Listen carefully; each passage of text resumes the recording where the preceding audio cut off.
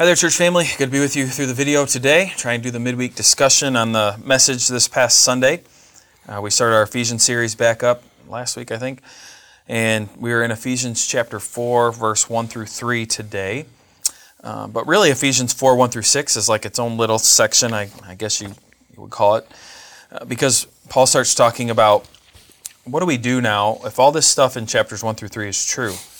All this theology, all this doctrine that he had taught us about what God has done for us. Remember, he's talked about election, predestination, adoption. He's talked to us about redemption through Christ, the work of the Spirit in our life as a guarantee. He's talked to us greatly about the mystery that has been revealed, about the Jew-Gentile divide is no longer a divide, but we can all be found in Christ, and Christ makes us one body together. And so we've seen all these great truths, and now as we get to chapter 4 through chapter 6, Paul kind of switches gear. He's going to continue to do some theology stuff, but he starts talking about action. Like, because of this, as a result of this, now this is how we live. This is the type of people that we are, and we do it because of what he has done for us. And that's very vital that we remember that. Because of what he's done for us, this is now how we live. We don't live this way so that he will do those things for us. Those things are done. He's done it for us. And now we continue to grow, we continue to be molded and made into the image of his Son. And these are the things that God has us do. And so that's what we'll see throughout chapter 4. And in verses 1 through 6 of chapter 4, the first place that Paul goes is he starts to talk about unity, how we need to be united. And in verses 1 through 3, which we'll talk about today, it's kind of like our character, what our character should be in this unity process and us being unified. And then in verses 4 through 6 of what we'll talk about next week together is the understanding that we're unified because God is unified, and how we are unified under him and in him and through Christ. And so we'll look at that next week. But this week was our character. At the beginning of the message, I talked about the different types of people in this world, that you have thinkers and you have doers. And you got people who like to create processes maybe, or be creative and think of things, or like architects, you like to design a building, but the architect's not necessarily the one that out there building it. They're just making sure everything is right mathematically and schematically and all these things. And so you got people who are like your thinkers, but then you have people who are just your doers. And the doers sometimes will just jump in. They want to work. They want to get dirty. They want to get their hands onto things. They like to work that way. That's the way that they think. They like being given a list of rules or a list of, hey, could you get this stuff done today? And they're going to go and they're going to get it done. They're going to check the list off, and they're going to do that type of work. And we're getting now to the section for the doers, the people who really like the doing. But it's important for us to remember that, like James, the book of James says, don't just be hearers of the word, right? But also be doers. Be doers who are doers. But he doesn't say, hey, don't be a hearer, right? We need both in our lives. We need to understand why we are called to be good husbands and wives in Ephesians 5. Like, why is Paul going to get to that? Well, it's because of our basis of what God has done in 1 through 3. I really felt, though, in the sermon, it felt extremely heavy to me, but I think it was because we have had a long period of talking about the truths of what God has done, and now we get into the first, so therefore be humble. Do this, right? Do this. It felt, I don't know if you got that sense at all being in there, Spencer, but it felt heavier because now the dues were coming out, and there's this realization as you go through each one, which we'll do in a moment, of humility, gentleness, patient. All of a sudden in my mind I'm thinking, fail. Mm-hmm. Oh, and kind of, where before I'm leaving with these great truths of like, you are secured in the Holy Spirit. You have a guarantee. It's like, oh, I feel pretty good. Like, this is great. And now all of a sudden we get into the action, and I realize already 3 verses in, I have failed in every action, it seems like, all the time. I don't know. Did you get that sense in it at all? Or? I mean, I think it was definitely, it was a really good sermon. It was really good, helpful. I mean, that's what the Word of God does, though, right? Yeah, I think if the the Bible teaches us that it's like a sword, and it cuts us, and it does surgery on us. So the Word of God is living. It's not a dead word. And so whenever you speak a word like this, it's going to cut us, and that's a good thing. It's God is about killing and getting rid of the old self and making alive the new self in Christ. I thought it was a good. It was.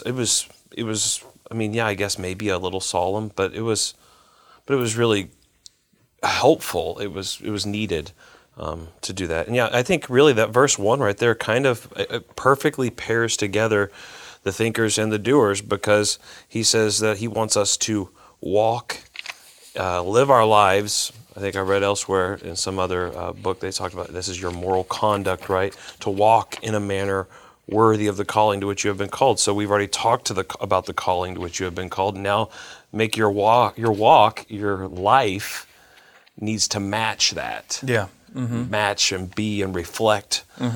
Since this is true, therefore.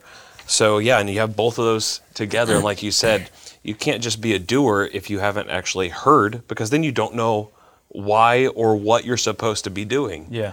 But you also can't not do, because then you actually haven't even heard it right the first time around. Yeah. So they go together. Yeah, there's supposed to be the reason that you're able to walk in a manner worthy of the calling to which you've been called is because something has happened.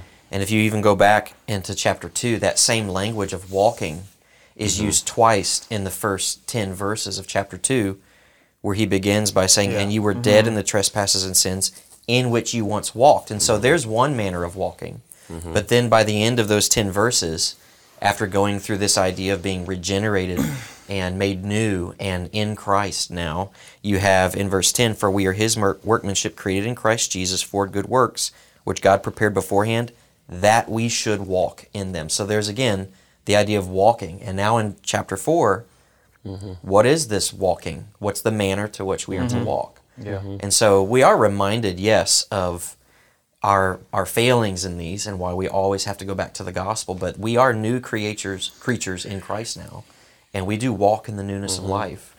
And but the whole point there in those first 10 verses of chapter 2 is that there's been something that's happened that has made you able to walk, where you were once dead in your sin, now you're alive in Christ. Right. And you're able to hear that and respond to it. Right. Yeah, and that's important, I think, that distinction, because in our society today, the big call is to be who you are, right? Be who you are. Be who you're meant to be, and whatever that is. And people are defining that for themselves, and I can't tell someone who they are, And so when they say, I'm not a boy, I'm actually a girl, I don't even have the right anymore to even speak into that, according to society, to say, because they're saying this is who I am, and really, it's what we're saying here, though. What Paul's starting to say is he's saying, as a believer now, you've been saved by the gospel, right? All this has happened to you. Now go be who you are in Christ. Be who you are. And so as Christians, we would say that statement very true.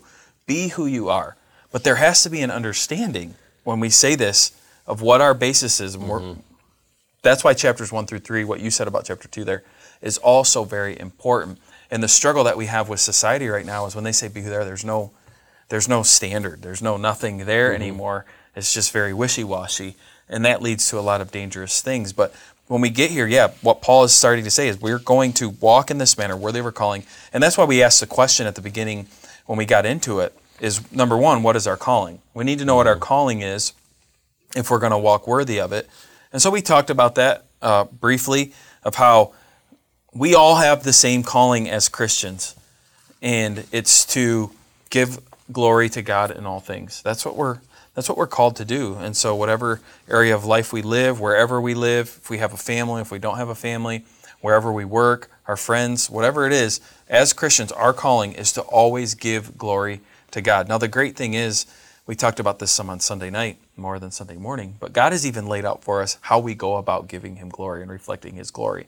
Like He's given us very easy, I say easy tasks, we fail at them I think all the time, but of gathering together to worship together, of reading His Word and knowing His Word, of living out His Word, of prayer, right? These simple mundane things, but this is our calling together that we do as we We serve God faithfully and give him glory. And we actually have the ability to do that. And I referenced chapter 2, verse 4 through 6, because God stepped in. Because he stepped in and he's changed our life, we now live in Christ. And so we have the ability to go and walk worthy of the calling. And so once we know what our calling is, then we say, well, then how do we walk worthy? What does this look like?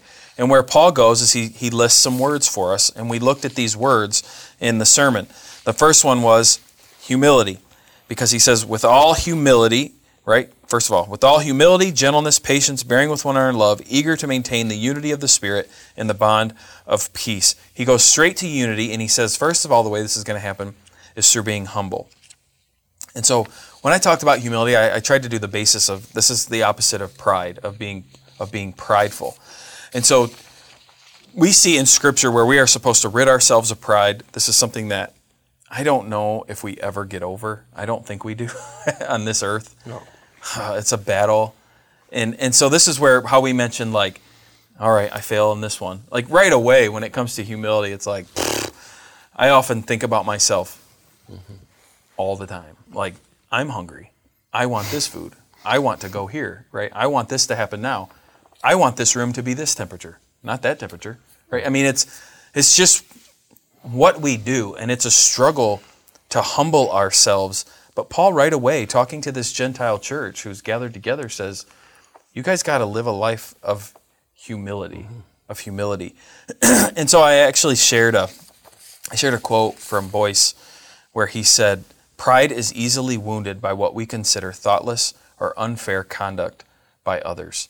Of how that just hurts, right? And it grips. But yet in the Bible it says, like Philippians 2:3, do nothing from selfish ambition or conceit, but in humility count others more significant than yourselves. And that just begs that question, how often are we obeying this simple thing that is the very first thing, the very first command, well, really the second, we were called to remember earlier. But the second command that we see in Ephesians, be humble. All this is true. Christ has done all this for you. Here's what I want. Could you just be humble? And yet it's so hard. It's so hard to do. Could you read that Boyce quote again? What was that? Yeah. It's pride is easily wounded by what we consider thoughtless or unfair conduct by others. And so, I think the reason I wanted to quote that was because if we are doing, if we're actually trying to kill pride in our life, we're actually working on that. We're saying, okay, I want to care about others. But then all of a sudden you do a very thoughtful thing for somebody. I'm going to show them my appreciation. All it takes is for that person not to recognize. And all of a sudden, all that humility, all that love that you're just, boom, just bursts out, and pride is right there. Yeah. Just how easy it is. Yeah, I really like that quote because, it, like you said, it shows the other side of how our pride manifests in our life. Of that, it's not just. You tend to think of a prideful person. You might think of a person who brags a lot or has a very high opinion of themselves. But you can experience your own pride in a very quiet way when someone isn't thoughtful enough to ask you your opinion or to do something or whatever. And so it's almost like you experience your pride in a more passive manner. But the question to ask yourself then is, why do I feel like I deserve that? And that's why I'm hurt right now. So that's a good quote. It's helpful. I like that. And so this is something we can always work on. Does our conversation show humility? Do our actions show humility? And again, I think it's important. Maybe I could ask you guys if you agree with this. I think you will. But Paul's addressing a church. And so as he's saying these things, I think we need to think of them in relation to the church. Yeah. Well, I'm assuming the you is a corporate you. Yes.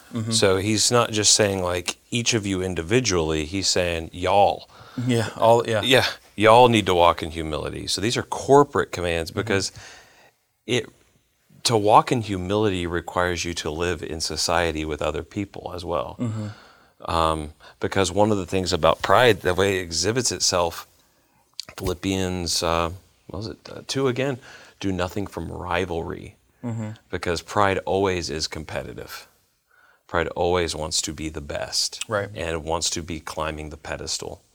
And so that's one of the things I think is very interesting here is Paul, notice how he is urging this. He doesn't say, God commands you to do this, which he does. He says, I urge you. And he regards himself as what? A prisoner for the Lord. And at the very end, he's going to remind us of his chains.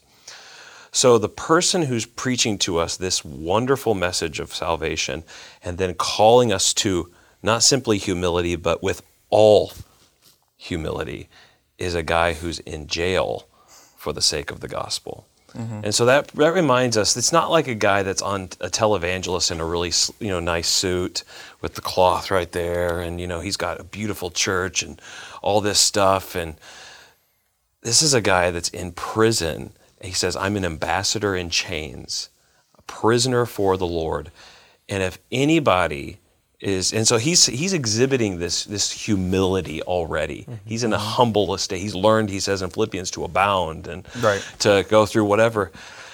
And so he's in a sense a living example. Paul would say, follow me as I follow Christ. He was an imperfect example, but I think that's a powerful image there of this prisoner for the Lord, a father figure in the faith, urging us to walk in all humility and gentleness. Yeah. Because here he is suffering for the gospel. Yeah.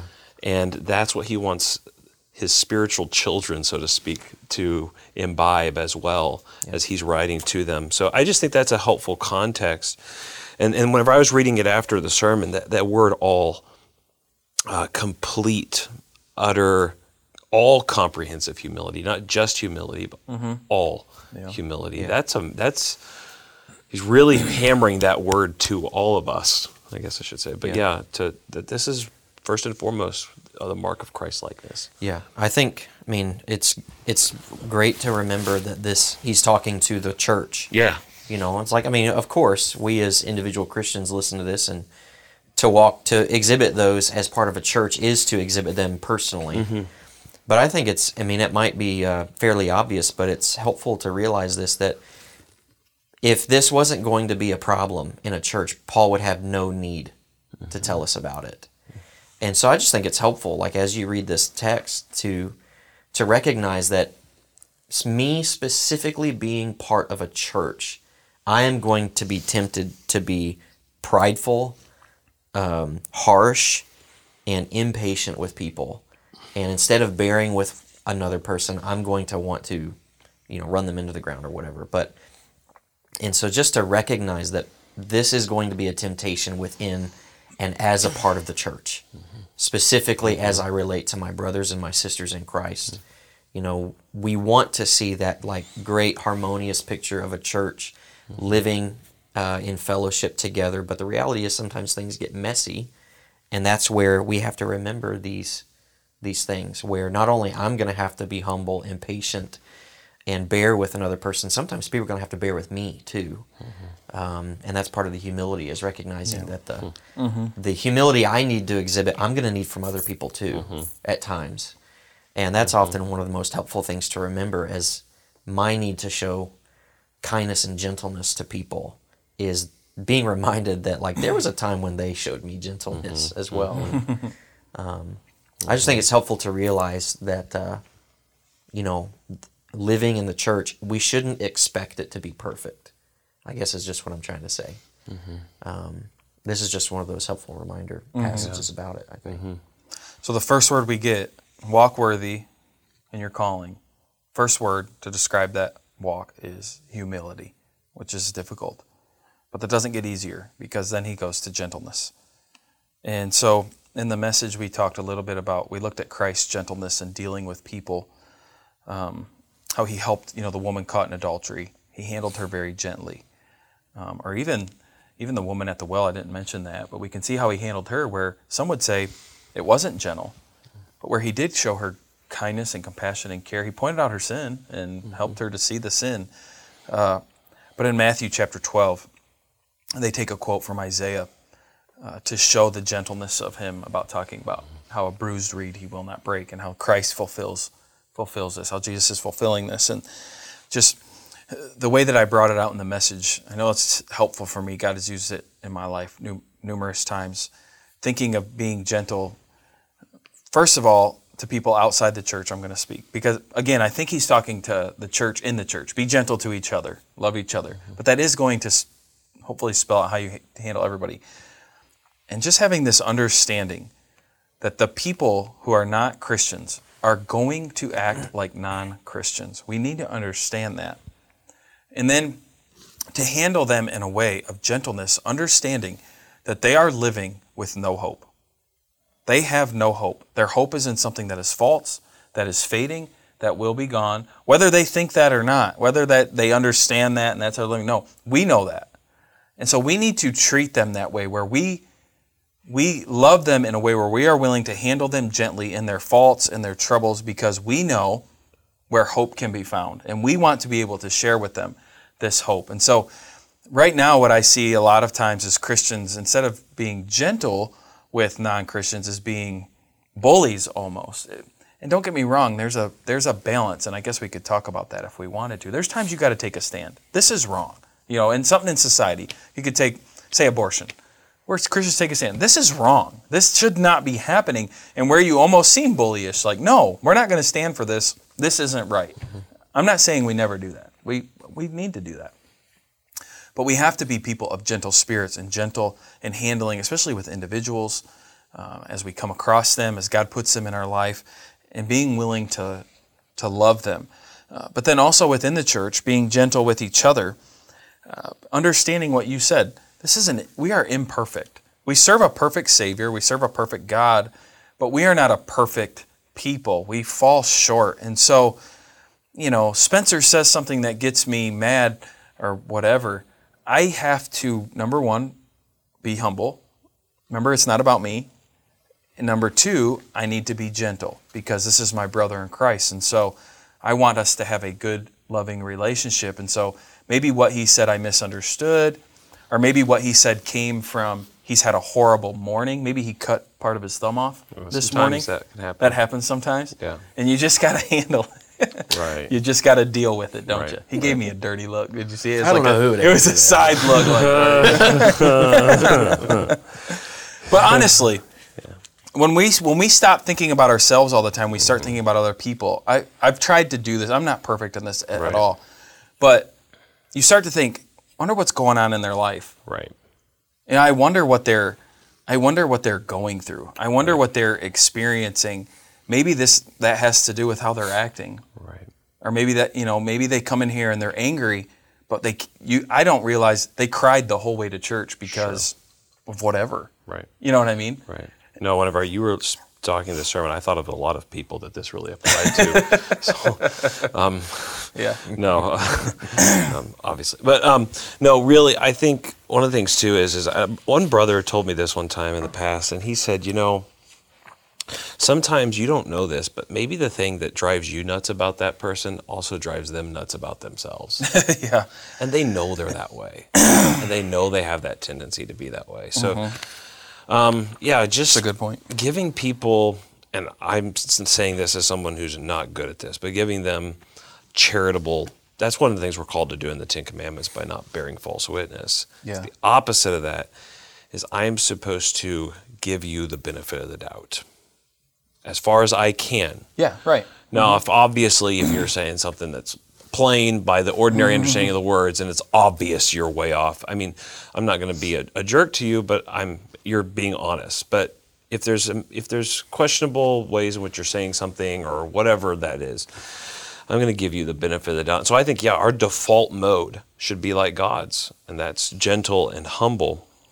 And Paul was this way, but then you're right, there's other times where, and we're not apostles, but like he would write to the Galatians and write some pretty stern words. Well, even to Peter. We to saw Peter. him act with Peter And he loved those guys. Yeah. He wasn't doing it because he was trying to destroy the church or to destroy Peter. He was trying to rescue them. Yeah. And so, like you said, this doesn't mean there is a place for straightforward, honest, real conversation and without slandering people, obviously, and whatever, but the default mode, which I think was what Paul was calling for, is humility and gentleness. Also, I think I read this somewhere one time, but Paul, it's interesting, he emphasizes gentleness because I wonder if naturally he wasn't. You think about his personality and acts before coming to Christ. I would assume that. He's pretty dogmatic and like going after to arrest while they're Christians. throwing, yeah. I mean, he doesn't strike you. Saul of Tarsus does not strike you as a gentleman. Well, but after coming to Christ, yeah, it makes you wonder, because you'll see this kind of emphasis throughout his letters where he's loving and gentle, and that seems to be a work of God's grace. And maybe also you think about John, the apostle, how he's part of the Sons of Thunder. But then what's he always writing about? Right. Love. I know. Afterwards. That's a hard thing. There's different dispositions with people. Right. I would say one of the things I get ridiculed the most for is lack of compassion. And that when I can see that. Yeah. But when people say that, that's very hurtful to me. I understand what they're saying because I am direct at times. But to me, a lot of times the most compassionate thing I can do is tell you the truth. I don't want to be the person who's going to lie to you, right, and let you just fall off the cliff. I want to yell at you. The cliff is like 5 feet away. You've got to stop doing what you're doing. And don't use that hatchet right now. Yeah. I mean, right? Sometimes let an adult do this. Okay? Yeah. My goodness. And so for me, recognizing that, though, about myself is that I'm direct, is I really try to think through, I really do try my best to think about what are other people going through? What can I say to them and what shouldn't I say to them? And there's times where I feel like I could be way more direct and I'm not doing that, and I'm trying to show great compassion or to act like I don't care. And so it's hard because I think there's different dispositions of people of how this comes across, but that's where the humility aspect comes in, of where I'm saying it's not about myself. And so you might show me compassion very different than how you show me compassion, but you guys are both showing me compassion, and I should be thankful for that, right? I should be thankful for that in my life. And so, trying to be gentle with people can be different, I guess, of how you do it. And there's certain people you can be more direct to, and there's other people you can't be all the time super direct. And you got to know that, and you got to understand that, and again, not think that you are the one always who has the answers to solve everybody's problems. A lot of that, I mean, like you said, it really depends on the person that you're dealing with. That's why gentleness is not defined by you and your personality. It's defined by the person that you're talking to. Yeah. That's how it's like if you hold a fish differently than you hold a moth in your hand. If you hold a moth too tightly, you're going to kill it because its wings will crush. A fish you have to have a firm grip on. You're not hurting it. And so it's not defined by you and your personality. That's where the humility comes in. Of saying, well, this is just how I deal with things. No, not valid. Not valid, because that's not humble. You're not treating that person with love because you're not thinking about them. You're still thinking about you when you do that, right? And so, but I think that's also why, I've been trying to think of like how this works out, but like this, doing these things and walking in these things, part of like being able to receive, because some people are so timid or they're so easily hurt that it's hard to be gentle enough with them, right? Yeah, it's hard to do that. But that's why I think all people, especially within the church, like every single person, man, woman, teenager, elderly, middle-aged, like we need to have space and people in our life that are also Christians that we I'm giving you, Tim, permission to speak to me and bring things up to me that I need, like I'm walking in sin, or I've had bad habits. I'm giving you permission to come talk to me. When you come talk to me, regardless of how gentle you are, I've already made the decision I'm not going to be offended by it. I'm not going to let my pride well up. Just being willing to hear that. And I think that helps at that time when you have to take a stand, when you have to talk to somebody about it. You be as gentle as you can, but talking, I guess that's more in terms of like when I'm not doing these things, what kind of mechanism have I put in place with my brothers and sisters in Christ to help bring me back where I'm not worried about getting offended or things. Obviously we have our regular things of, you need to be in prayer, you need to read God's Word where you will see it yourself, being at church worshiping, hearing teaching from that, but also like living in community with one another, with people we've given permission to have those conversations with us. Needs to happen, you know. Just goes better that way.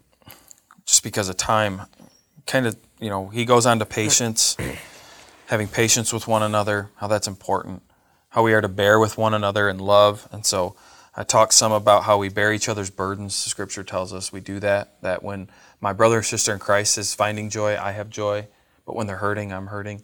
And so being there for one another and the difficulties of that yes, if we are going to wade into each other's life and let each other in, then it's going to make my life busier. It's just a matter of fact. Like, that's going to be part of it. There's going to be times I have this trajectory of life and it gets slowed down because I'm having to care for my brother or sister in the Lord. The way I would think of it is like, I'm always so thankful for those people who they literally, it seems, stopped their life because their elderly mom and dad got sick and they just took them into their house. And it's like, this is just, you'll talk to them and you're like, man, things are really changing. Yeah, but I got to take care of my mom or dad. I mean, it's just something I'm supposed to do.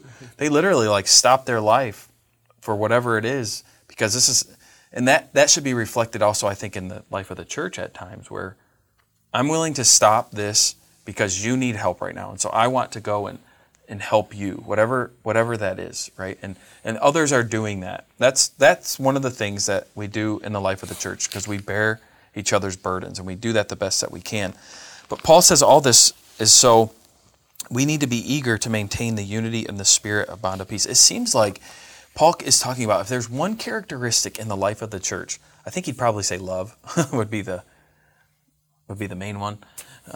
But unity seems to be very important. Like it seems in Paul's writings that he's saying, guys, you have to stay united. Above everything else, make sure you are united. Be united in Christ, and understand that, which we'll talk more about next week. And he's already talked about. Be united in your love for each other that you have, but the world needs to see that you guys are united. And what unites us, the first 3 chapters that we talked about. And so do whatever it takes to be united, right? Humble yourself greatly if you have to. And so what does that mean? I tried to share just a few things. Maybe you guys could think of more. But I said, this definitely means if we are going to have a bond of peace within the church, it definitely means we will be taken advantage of sometime. And I'm going to be taken advantage of by people in this church. They are going to take advantage of me. I'm going to know that. I'm going to understand that. But sometimes that's what's going to happen in order for there to be peace. I will be hurt. There's times I'm going to be hurt. And I might not get the apology I want. The hurt might last for a little bit.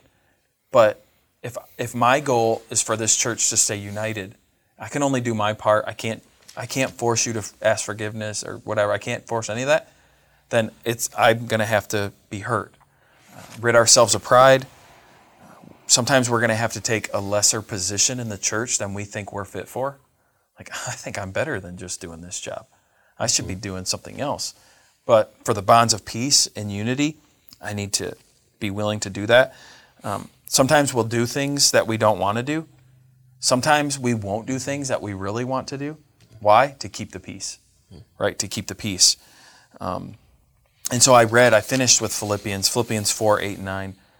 Paul says, finally, brothers, whatever is true, whatever is honorable, whatever is just, whatever is pure, whatever is lovely, whatever is commendable, if there is any excellence, if there is anything worthy of praise, think about these things. What you have learned and received and heard and seen in me, practice these things, and the God of peace will be with you. I just think that's so opposite of what we seem to be doing nowadays. Instead, we don't go on Twitter and Facebook and Instagram and Snapchat and all these things and talk about the cool things that are happening in the church. We air how angry we are. We talk about the thing that makes us so frustrated. I mean, if you want to talk about it in terms of our country, the mess our country's in or whatever, do you guys think, I'm pretty sure we could write a list of a lot of good things about our country. I really do. I mean, we could make a really big list of like, this is why I live here. Like, this is why I'm happy to live here. But we don't hear about that stuff because we tend to want to think about the bad and the negative, and that's what we air, and that's what we get out. And that just creates division, that creates strife. And in the life of the church, we should be focusing on the good things that God is doing. We should be focusing on those things and speaking of those things well, because number one, we all want to experience the joy of Christ every day in our life, and if all we're doing is bashing each other, that's not going to happen. Yeah, and that's even more deep-seated than what we realize sometimes, I think, because it's not only that's what we easily want to talk about is the things that make us frustrated, but also when we actually do see people saying good things that are going on, our first move is not to celebrate that, but to criticize it. Yeah. And to find something negative about it. Be cynical or something. Yeah, and so, I mean, it's like we're not even ourselves able to share the good things. It's also that when other people do, we're not able to be happy about that. Yeah. You know? And so, yeah, I mean, it's very deep-seated in us Yeah. to want to do that. It's hard. Yeah. And I mean, it's sin, right? And that's what Paul's getting at. We are humble. We need to be gentle and patient. Why? We do this for unity. Bear with each other.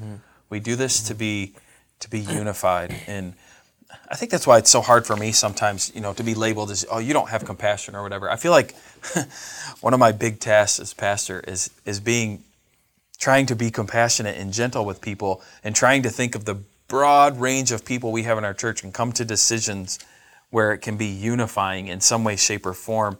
And then, to have people say, well, you don't care about my needs, or you haven't even thought about this, or you're showing no compassion here, or the way you said this was just... I always have to look inside and say, was I doing that? But no, it's like we're trying to be unifiers here, right? We're trying to my dream would be for everybody to walk into these doors and just love each other and, oh, how are you doing? I mean, just like be a great place to be, a very safe place to be under the banner of the Lord together. And so I hope that's something you guys do as well as pastors, but I feel like that's where my mind is always trying to go, but at the same time being firm on truth. Well, yeah, because it is the unity of the Spirit. Yeah. And he's going to tell us what that unity is found in. The unity, and notice he says maintain, don't create. Right. We don't create unity. Right. Yeah, we maintain it. We maintain unity that exists because of what God has done in Jesus Christ. Of the first and three so chapters. that's the other side of the coin too, where the unity that he describes in 4 through 6 is doctrinal unity in what God has done in Jesus Christ. And within that, like you guys have been saying, we are still going to be imperfect though. And so we have to maintain the unity of the Spirit in the bond of peace. One of the verses that comes to mind too with all of this is when God says in Isaiah chapter 2, he says, stop regarding man in whose nostrils is breath, or something like that. For of what account is he? We all think too much of ourselves. And I think also, I'm stealing this from Truman's book on Luther, but one of the things he points out real quick is that we often think we're so special. And our society tells each of us that we're so special. But the gospel tells us that we're actually not. Right. Your problem is the same problem everybody else has, and your solution to the problem is the same solution everybody else needs. So you are loved uniquely, but you're really not that special in the sense in which, and that's what Paul, it calls for humility, to realize actually, like what you were saying with the doctrine of God at last night too, I'm really small. And I've got the breath of God breath of life in my nostrils only because he puts it there. So whatever he asks me to do is a privilege. Whatever he gives me to do. And so it's really, humility is not necessarily something I need to, I have plenty to be humble for. I have nothing to be prideful about. And so just look at all the stuff in your life and you'll find plenty of stuff to be humble about. Yeah. And realize God has everything to be gloried about. And that's wonderful, because that's the place we're all supposed to be at as individuals. Well, it's a very challenging word, I think, that Paul gives us right away, but we're thankful that, the love that God has given us is not based on how well we do this even. He's loved us, he's called us, Right. He's adopted us into his family. He's redeemed us through the blood of his Son. And hopefully we understand that together. And even this Sunday as we did Lord's Supper together, and understanding that even in that act, even in the act of Lord's Supper that God has given us, he's done that. One of the reasons behind it, there's other reasons, but one of the reasons is it unifies us, because we understand as we take that bread, as we take that drink, that cup, it's not about us. It's about Him, and He's brought us together. And apart from Him, we are sinners, lost and with no hope. But because of Him, we've all gathered here with hope. And we take this in remembrance of that, of what He's done, and what God did for us to have that unity and that hope. And so hopefully here at our church we can keep that unity that God has given us, that can be our focus, that can be our center of why we do everything we do, why we love each other, why we care for each other, why we're willing to hurt with each other. It's because of what He has done for us. Well, I look forward to continue going through Ephesians. Like I said, we'll be in verses 4, 5, and 6 this week. I'm sure this stuff will be sprinkled in there too because it's a section together. But read ahead, look at it, maybe study it, and we look forward to seeing you Sunday.